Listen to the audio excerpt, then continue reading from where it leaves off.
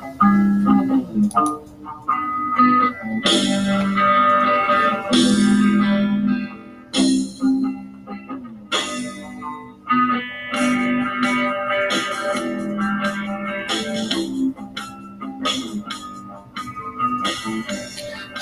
and welcome to Refresher, the pop culture therapy podcast.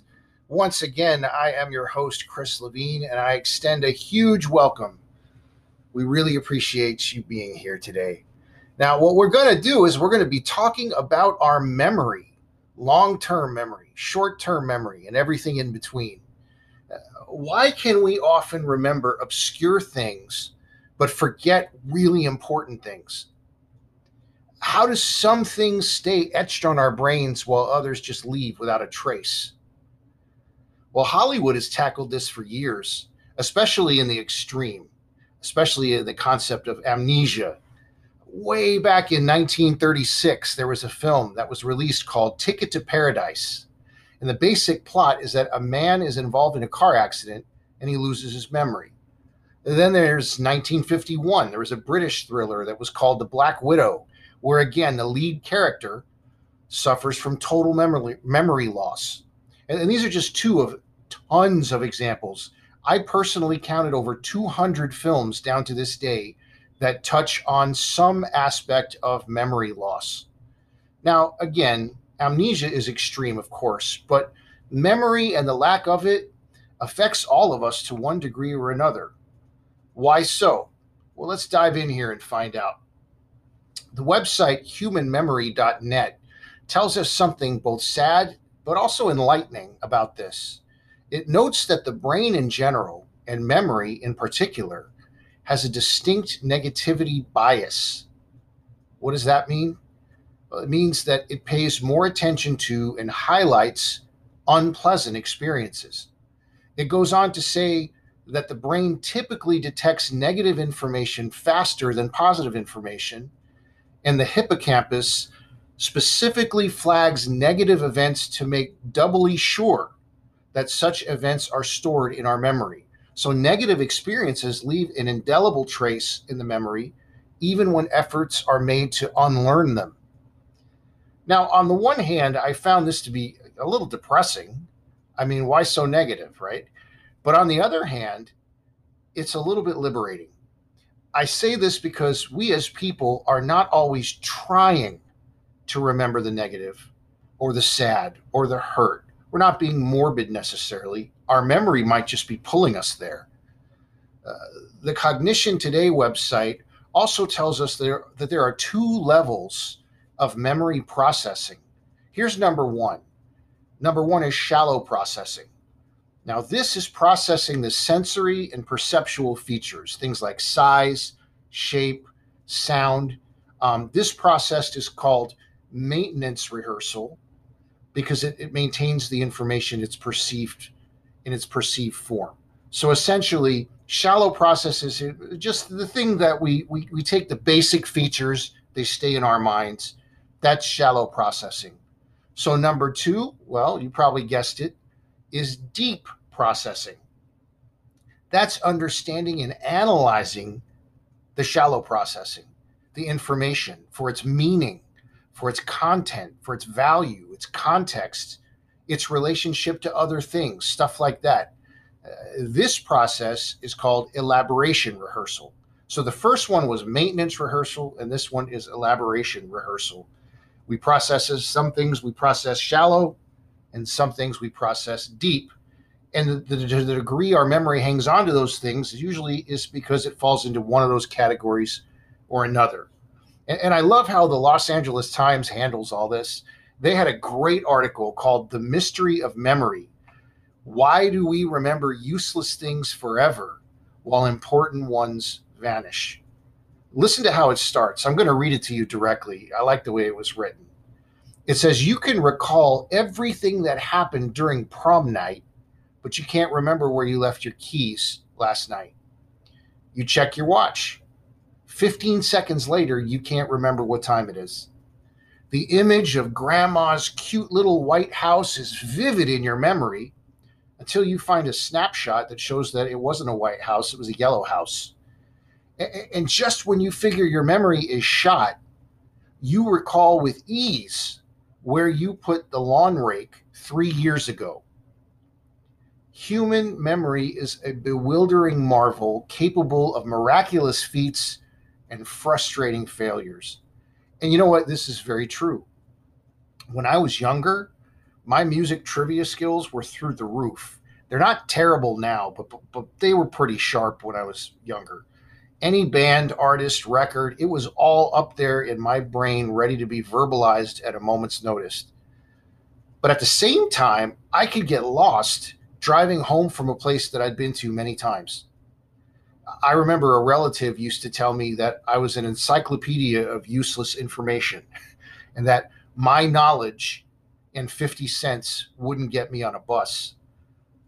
But it really is amazing just why our minds do what they do and what they don't do when it comes to memory. And again, just to kind of reiterate the point, if something is shallow processing, we may not hold on to it. But for whatever reason, if something is deeply processed, it's something that we may hang on to.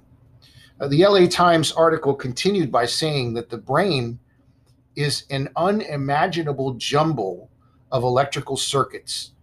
Each of 10 billion brain cells connects with 50,000 others.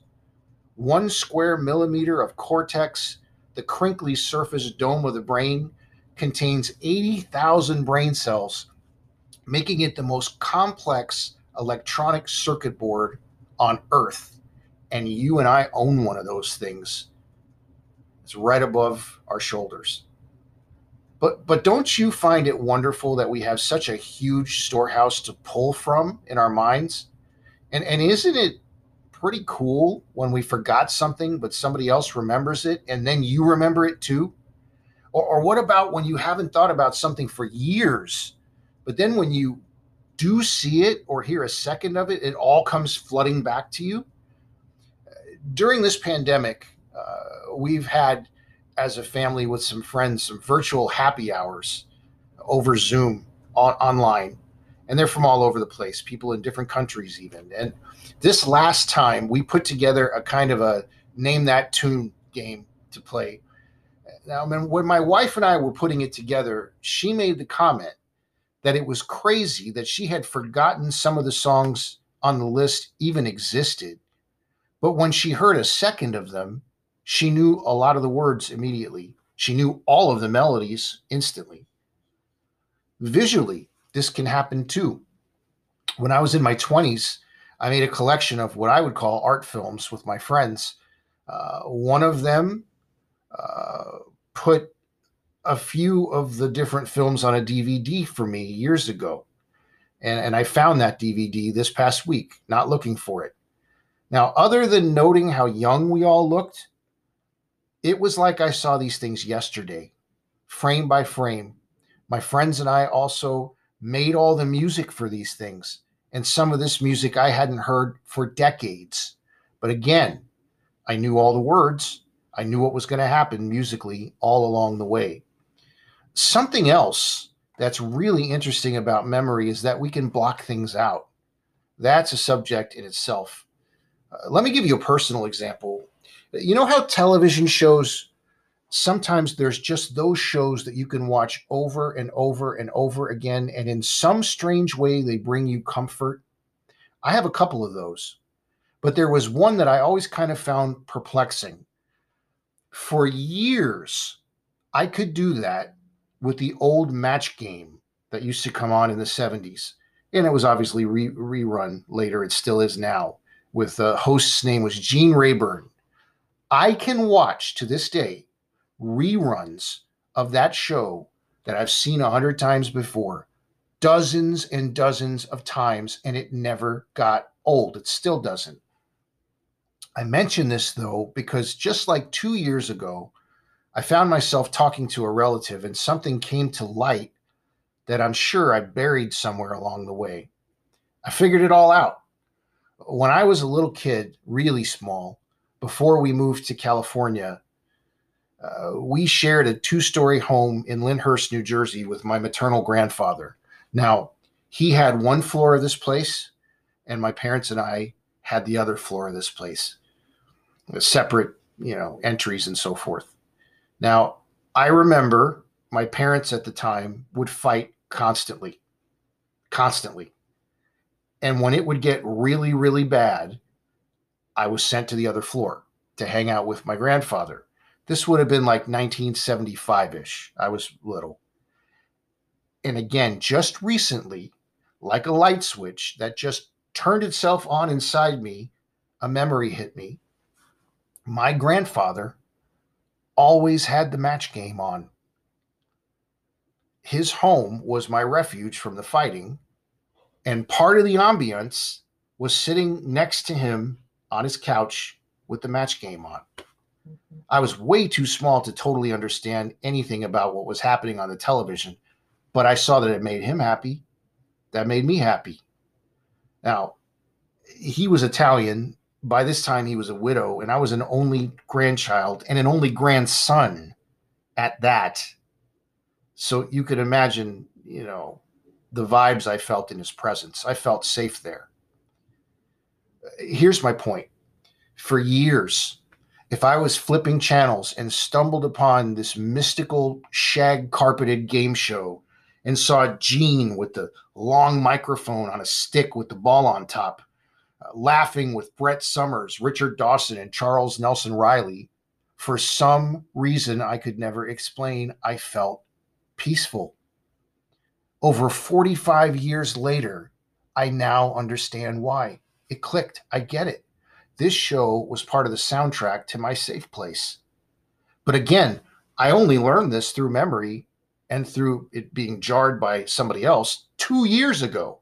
The rest of the time, I was just drawn to this thing obsessively and had no idea exactly why. Let's wrap this one up this way. Our memory is such an amazing gift. We can learn from the bad ones and we can relish the good ones. And before we dismiss memory as being a problem because of the bad ones, really take a virtual walk with me and imagine if we did not have our memory at all. Every day, nothing from the day before, nothing from last month, last year, ever. You only have the present. Think of all you will not have learned. The zero amount of knowledge that would have stuck, as you wouldn't be able to retain anything. Things that inspired you and that stuck with you and that have motivated you, gone at the end of the day. Now look, bad memories are no picnic. We're not pretending like they are. But memory in itself is an incredible thing. It's an incredible gift and tool. And remember that we need our good memories. We need the reminders. So whether we're cramming for a test the night before or whether someone tells us they love us, to whatever degree each of these things impacts us, it's all up there somewhere. And it all makes us, us. And isn't that just cool? We have once again arrived at the time on Refresher when we present you with a Spotify playlist that puts a little music to our theme. We have for you this time around a Refresher podcast, Memories Are Made of This playlist. You can find it really easily on Spotify. Just type in Refresher podcast - Memories Are Made of This playlist. So let's get into it. Track number 1, an 80s anthem, Simple Minds, Don't You Forget About Me. Number 2, 20% Amnesia is a song by Elvis Costello. I interviewed Steve Naive, which is keyboardist for Elvis Costello and the Attractions, and he was a really well-spoken and really, really passionate guy. A great interview, open and accommodating. I always appreciated that one. Number 3, Remember Me by Tame Impala. Number 4, You Can't Put Your Arms Around a Memory by Johnny Thunders. Number 5 is by Ivy, and it's the song I Think of You. Number 6 is Weary Memory by Iron and Wine. Number 7 is the live version of Do You Recall by Journey. I interviewed their drummer too, Steve Smith. Number 8, Thinking of You by The Color Field. Number 9 is Memory Lane, Pretty Song by Minnie Riperton. And number 10, Think of Me with Kindness. Got a little prog going on this time by Gentle Giant off of their Octopus record. Again, you can find this playlist really easily on Spotify. Just type in Refresher Podcast, Memories Are Made of This. Hey, we always love to announce when new friends join us. This time around is no exception. From the last episode to this one, we now have new listeners in Omaha, Nebraska. Hello. As well as in both Thousand Oaks and Glendale, California. We are so happy you're here. Welcome to Refresher. Please continue to pass this podcast along to your friends, especially if you think it'll help them in some way. We cover a lot of territory and a lot of intimate subjects, and if you think that that'll be good for someone or just good to keep them company, let them know we're here. Also, if you'd like to help keep this podcast stay up and running, if you would like, you could make a small monthly contribution. Just see the Support This Podcast link under the episode description. If you are so inclined, that would be great, but whether you do or whether you don't, just please feel free to listen and enjoy anytime. No obligation. Just enjoy it. As always, the music that begins and ends this podcast is by the band Dive. The song is called A Day Late, and it was written by Mr. John Villafuerte. Until next time, this is Chris Levine for Refresher, the Pop Culture Therapy Podcast. Everyone, please do me a favor and take care. And do yourself a favor and remember that there's a big difference between worry and concern. We'll see you next time.